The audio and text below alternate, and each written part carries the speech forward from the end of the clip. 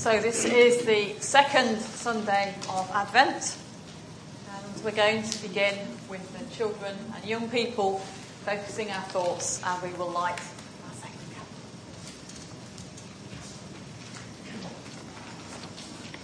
I am the prophet Malachi, and the Lord has sent me to tell you. I, the Lord all-powerful, will send my messenger to prepare the way for me. Then suddenly the Lord you are looking for will appear in his temple. The messenger you desire is coming with my promise, and he is on his way. On the day the Lord comes, he will be like a furnace that purifies silver, or like strong soap in a wash basin. No one will be able to stand up to him. The Lord will purify the descendants of Levi as though they were gold or silver. Then they will bring the proper offerings to the Lord, and the offerings of the people of Judah and Jerusalem will please him, just as they did in the past. I bring a scroll that is written with God's words, that a messenger is coming who will prepare the way for the Lord, and gold and silver coins to show that he will purify his people.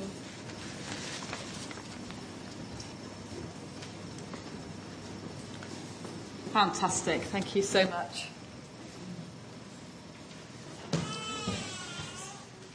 And now let's come to God in prayer, shall we, as we pray together. We praise and thank you, God of all creation, for the wonders of this winter season, for glistening white frost sparkling in the morning sunlight, the clear blue skies in which a pale sun hangs like a jewel, for the stark silhouettes of bare branches against the red, purple, golden glow of sunrise, for the shiny berries on hedge and bushes, for garden birds and city pigeons eating the crumbs that we throw or drop,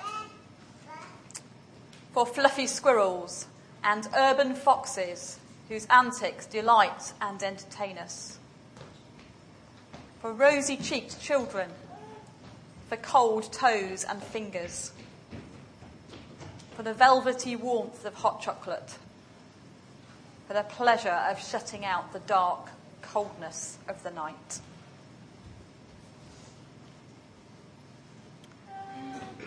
We confess that we aren't always grateful for the blessings we enjoy.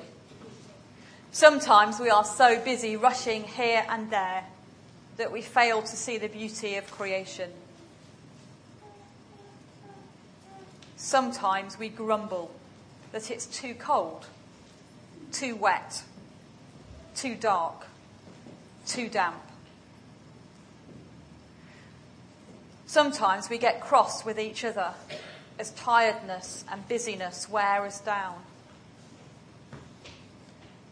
Sometimes we're so busy thinking about what we want that we fail to hear the voices of others. Please forgive us and help us to live more generously. As we continue our Advent journey, spotting signs of hope, getting ourselves ready to welcome Jesus, please help us to walk with you. In Christ's name we pray. Amen. We have two readings this morning. The first reading is from Luke, chapter 3, verses 1 to 6. Luke 3, verses 1 to 6. In the 15th year of the reign of the Emperor Tiberius, when Pontius Pilate was governor of Judea, and Herod was ruler of Galilee, and his brother Philip was ruler in the region of Iturea and Trachonitis, and Lysanias was ruler of Abilene, and during the high priesthood of Annas and Caiaphas, the word of God came to John, son of Zechariah, in the wilderness. He went into all the region around the Jordan, proclaiming a baptism of repentance for the forgiveness of sins.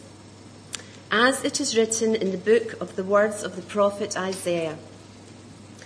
The voice of one crying out in the wilderness, prepare the way of the Lord, make his path straight. Every valley shall be filled, and every mountain and hill shall be made low. And the crooked shall be made straight, and the rough ways made smooth. And all flesh shall see the salvation of God. And the second reading is from Paul's letter to the Philippians, chapter 1, verses 3 to 11.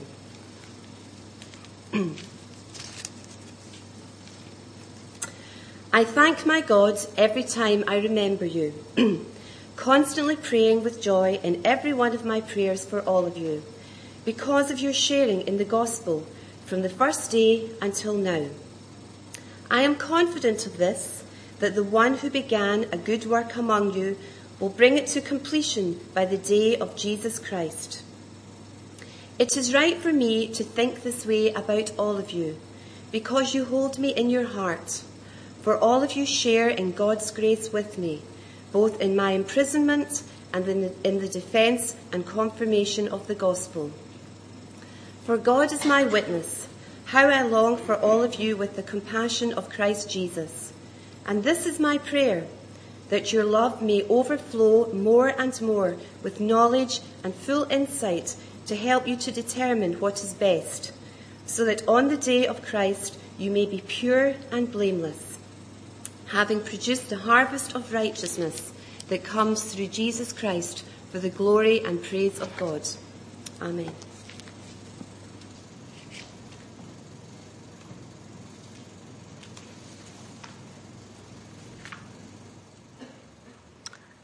So, how are your preparations for Christmas going? Apart from those of you who've cleared out your cupboards, have you washed out your fridges, ready to get all the extra goodies in? Have you sorted through all the clutter and thrown out those bits and pieces that you've held on to just in case for so long? I think I threw away about 3 skips full of stuff I'd held on to just in case when I moved to Glasgow. Have you begun cleaning your house, ready for the visitors to arrive? Have you got to-do lists as long as your arm in anticipation of the big day? And what about those personal preparations? Are you frantically rushing around trying to get everything done? Or are you taking or making the pauses and the space to clear your mind and your heart of the debris and clutter that has accumulated in the last 12 months? If you're even remotely like me, you probably set out with great intentions, and all too soon, the whirl of preparation has taken over. At home, at work, and even at church. I used to have a colleague where I was who complained bitterly about the people who said to him every December, "Oh yes, Vicar, it's your busy time, isn't it?" Well, it is a busy time. And not just for ministers and vicars and other officially religious people. And it's really difficult for all of us to find the time or to make the time for the spiritual preparations that inside we feel we really ought to be undertaking. If we're not careful, we can find ourselves exhausted, irritable, and dare I say it, even resentful of this festival that takes so much from us. I remember the first year I was in ministry and it got to Christmas Eve and I was fit to drop. I actually dragged myself up the hill to the church where I was due to lead an evening communion.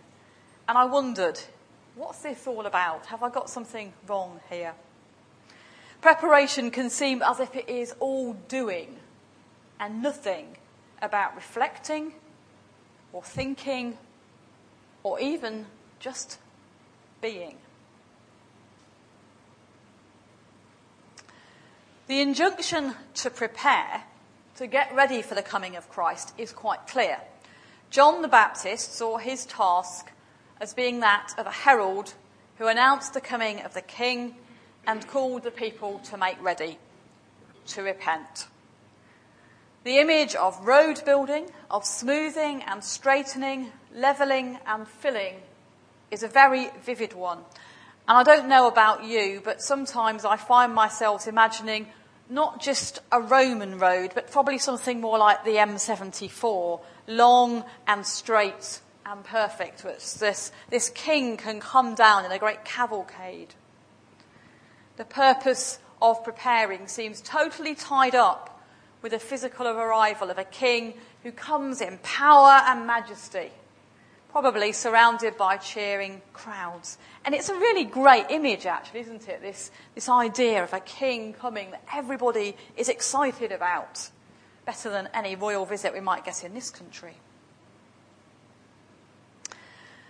For some reason, best known to themselves, the people who draw up the lectionary stop short of what John says next. Because John the Baptist is actually quite a scary person, isn't he? And he calls the people who are listening to him snakes. Or in the older translations, vipers. You brood of vipers. It's a fantastic expression, isn't it?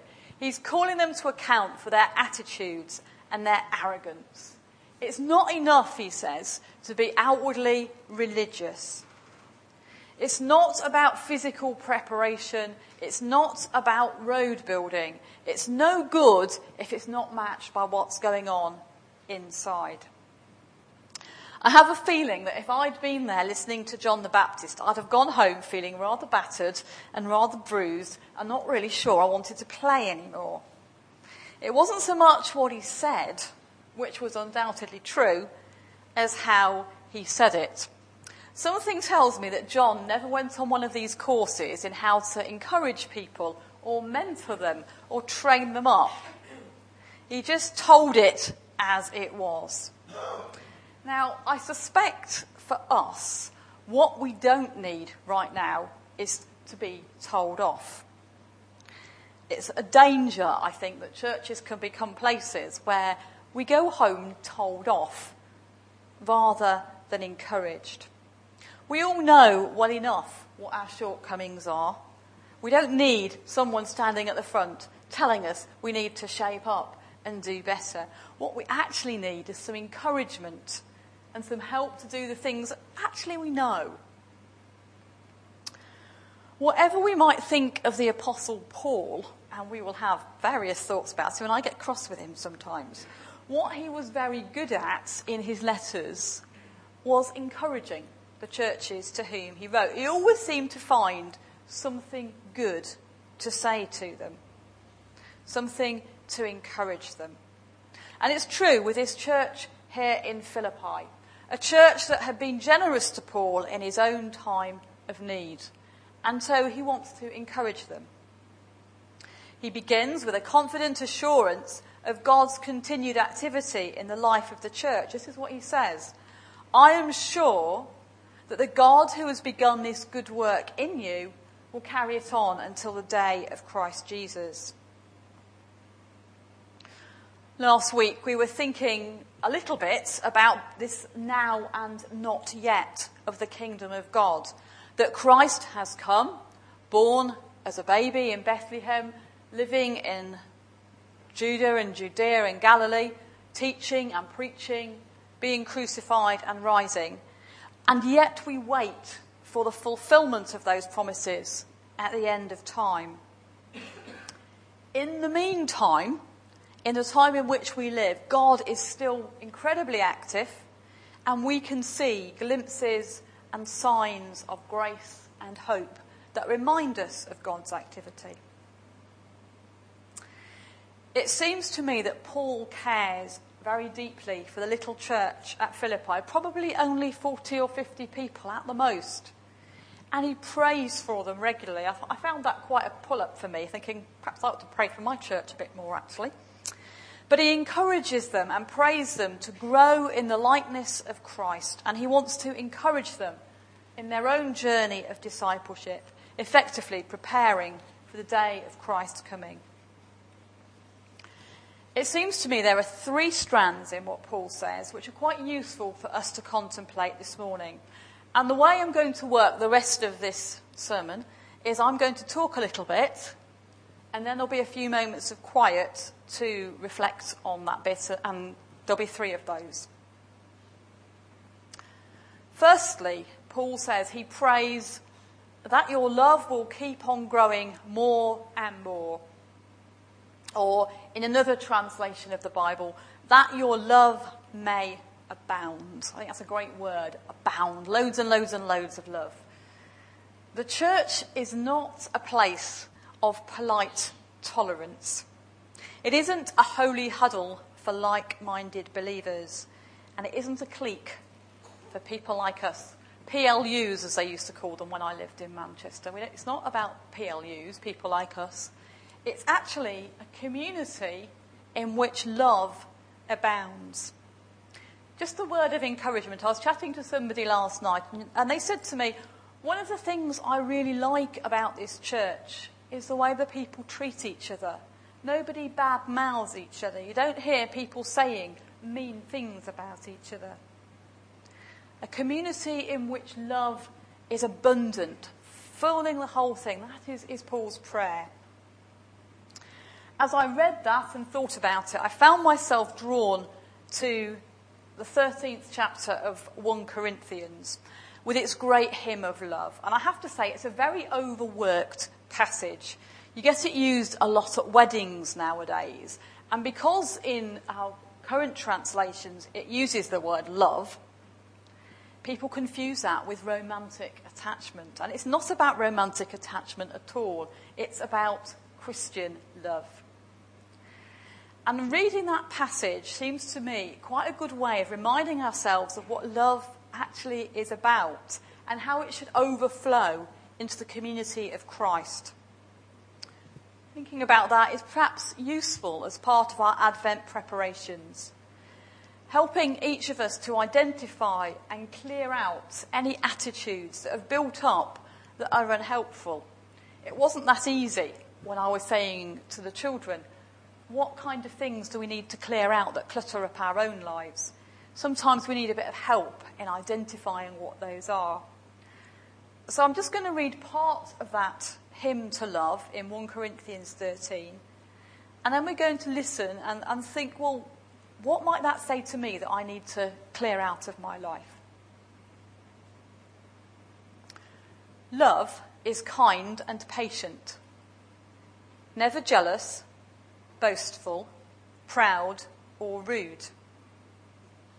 Love isn't selfish or quick-tempered. It doesn't keep a record of the wrongs that others do. Love rejoices in the truth, but not in evil. Love is always supportive, loyal, hopeful, trusting. Love never fails. And so we're going to take a moment of silence to think and to lay down any bitterness, anger, grudge-bearing, intolerance, prejudice, or self-loathing in our own lives, making space for more of God's wonderful love to flow into us, to refresh and renew us this Advent.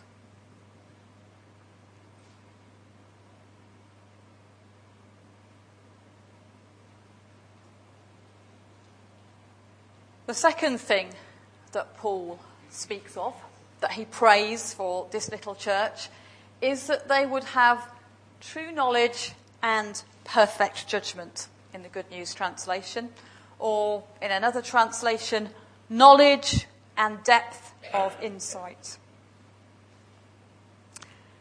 It struck me again that one of the things that can happen at this time of year is we hear very, very familiar Bible readings. We've perhaps heard them since we were little children. We've heard countless sermons, many probably far better than mine, on them. But one of the problems is because we've heard them so often, we don't really listen to them. We don't hear what they say. What actually happens is we hear what we already know. And sometimes, if we're honest, we haven't thought about what those passages say in many, many years, even since we were children. One of the things that struck me when I was at college, and we were looking at some of the miracle stories and some of the parable stories, was that the pictures that appeared in my head were the pictures I got when I was 6. And there's nothing wrong with having 6-year-old pictures, but actually God's got new insights and new understanding to add to those. It struck me also that after Paul wrote about love in the Corinthians passage, he talked about growing up. He said, when I was a child, I thought and I reasoned like a child, but when I grew up, I put aside childish ways. We have a bit of a tension here because Jesus tells us to become like children, doesn't he? He puts a child in the middle and says, you must become like a child. I have a suspicion that sometimes what we think of is somebody like Peter Pan who refused to grow up. We want to cling on to a kind of romantic and nostalgic version of things. We don't want to take responsibility and learn how to think it through. I don't believe for a moment that that is what Jesus meant or what Paul thought of as children.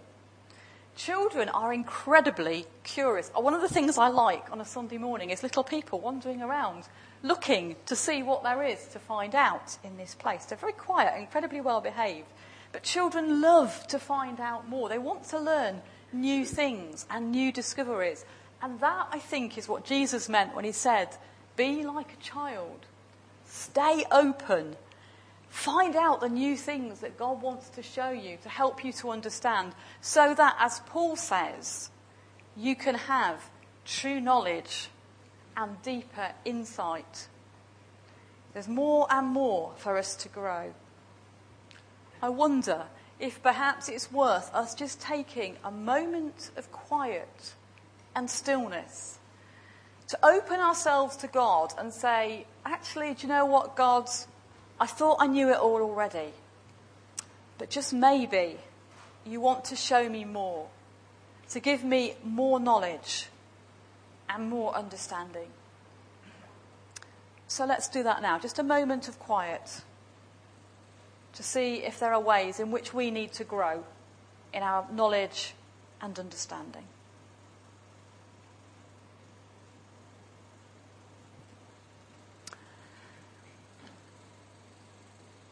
Then there is Paul's third part of his prayer, that the people will be made pure and clean and blameless for the day of Christ. I quite like that because katharos, which is pure and clean, is the root of my name. So there you go. You're all going to be made into Katrinas for the day of Christ. Sorry about that. Don't quite think so. Be made pure and clean and blameless for the day of Christ.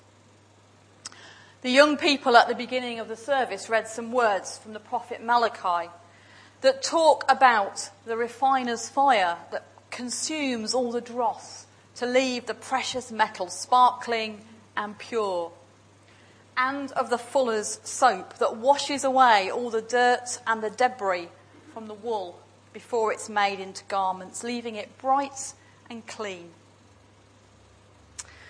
We Protestant nonconformists get a bit twitchy, don't we, about the idea of confession, especially practiced the way some other traditions do. We think it's not quite kosher. It has this idea of you say sorry and then you have to do a penance, you have to make amends in some way. We're not sure about that, but at the same time we know that Advent is traditionally a penitential season. That part of the purpose of Advent is about spiritual preparation for Christmas and more generally about getting ourselves right with God. In our homes, I guess all of us indulge in just a little bit more cleaning and polishing, just a little bit more attention to making everything as we think it ought to be, shiny and bright and tidy.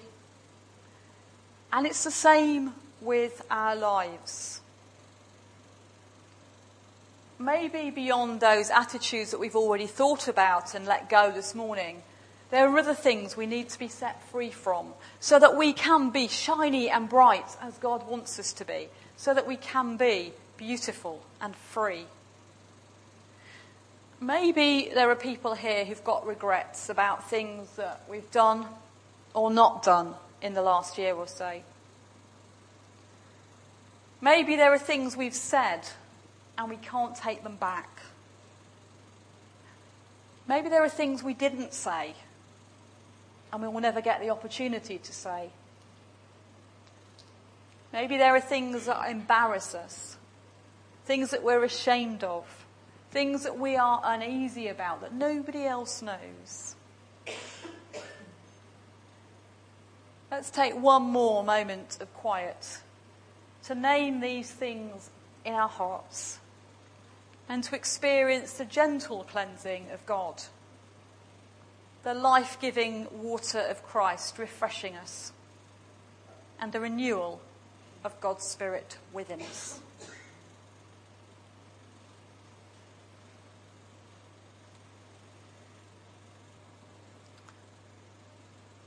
Advent is a time of preparation, a time of getting ready, a time to clear out the junk that weighs us down, washing away the grime of another year, and being reminded of the promises of God, who, having begun a good work in each one of us, will bring it to fulfillment as we grow in love, in wisdom, and in grace. Those things that in the silence we confess to God are gone. We are forgiven. We are loved, we are cleansed, and we are freed. We are able to go on our Advent journey, confident in hope and joyfully anticipating what is ahead of us. We wait for the Lord, whose day is near, with confidence and hope that this God is always with us.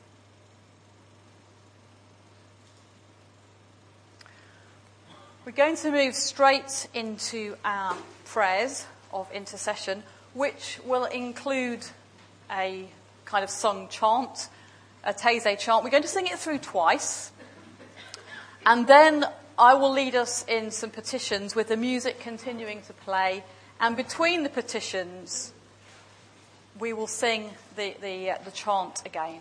Wait for the Lord, whose day is near. Wait for the Lord. Be strong. Take heart.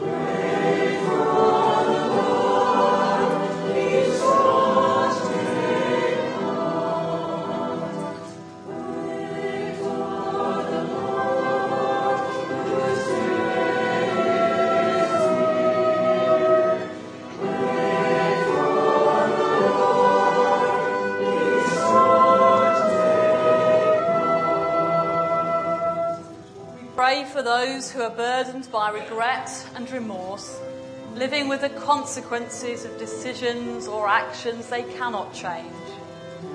Grant them the assurance of your pardon and forgiveness, freedom from guilt, and the gift of Advent hope.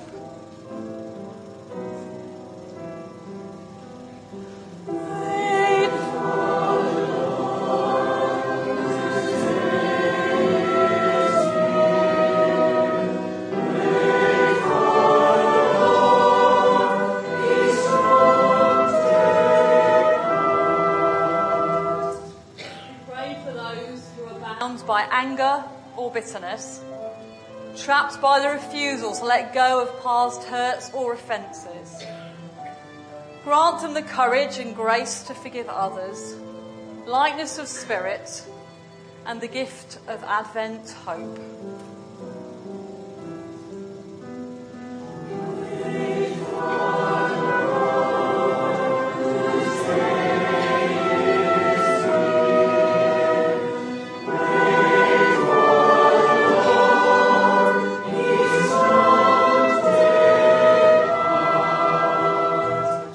We pray for those who are unwell in body or in mind, longing for the health they once knew and cannot always regain. Grant them the touch of your healing, bringing courage in adversity, comfort in anxiety, and the gift of Advent hope.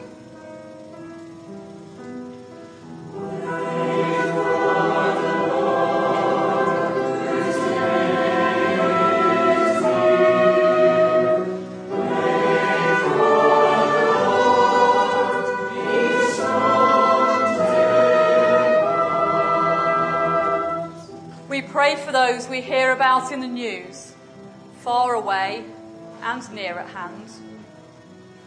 Lives broken by human greed or natural disaster. Grant freedom from injustice, peace in place of violence, sufficiency in place of hunger, and the gift of Advent hope.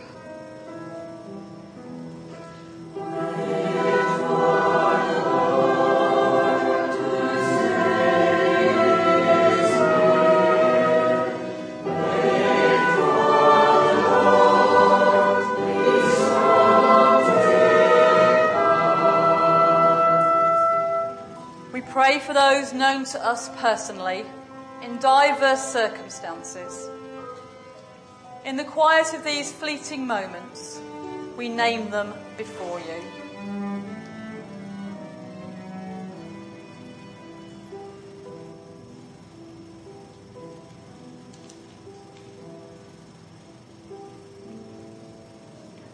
Give to them the gift of Advent hope.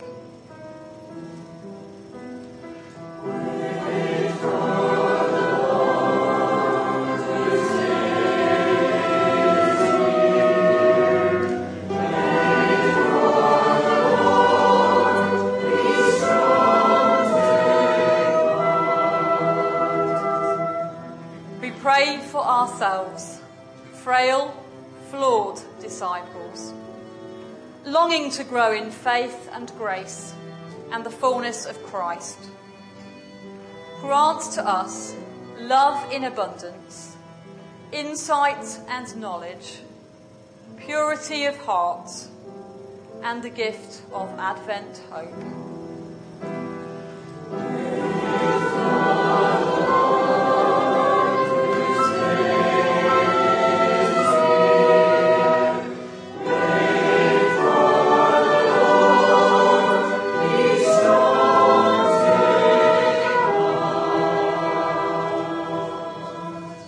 In the name of Christ we pray. Amen. May we go from here to live, to love and to work to God's praise and glory. May the grace of our Lord Jesus Christ, the love of God and the abiding fellowship of the Holy Spirit be with us and everyone today and always.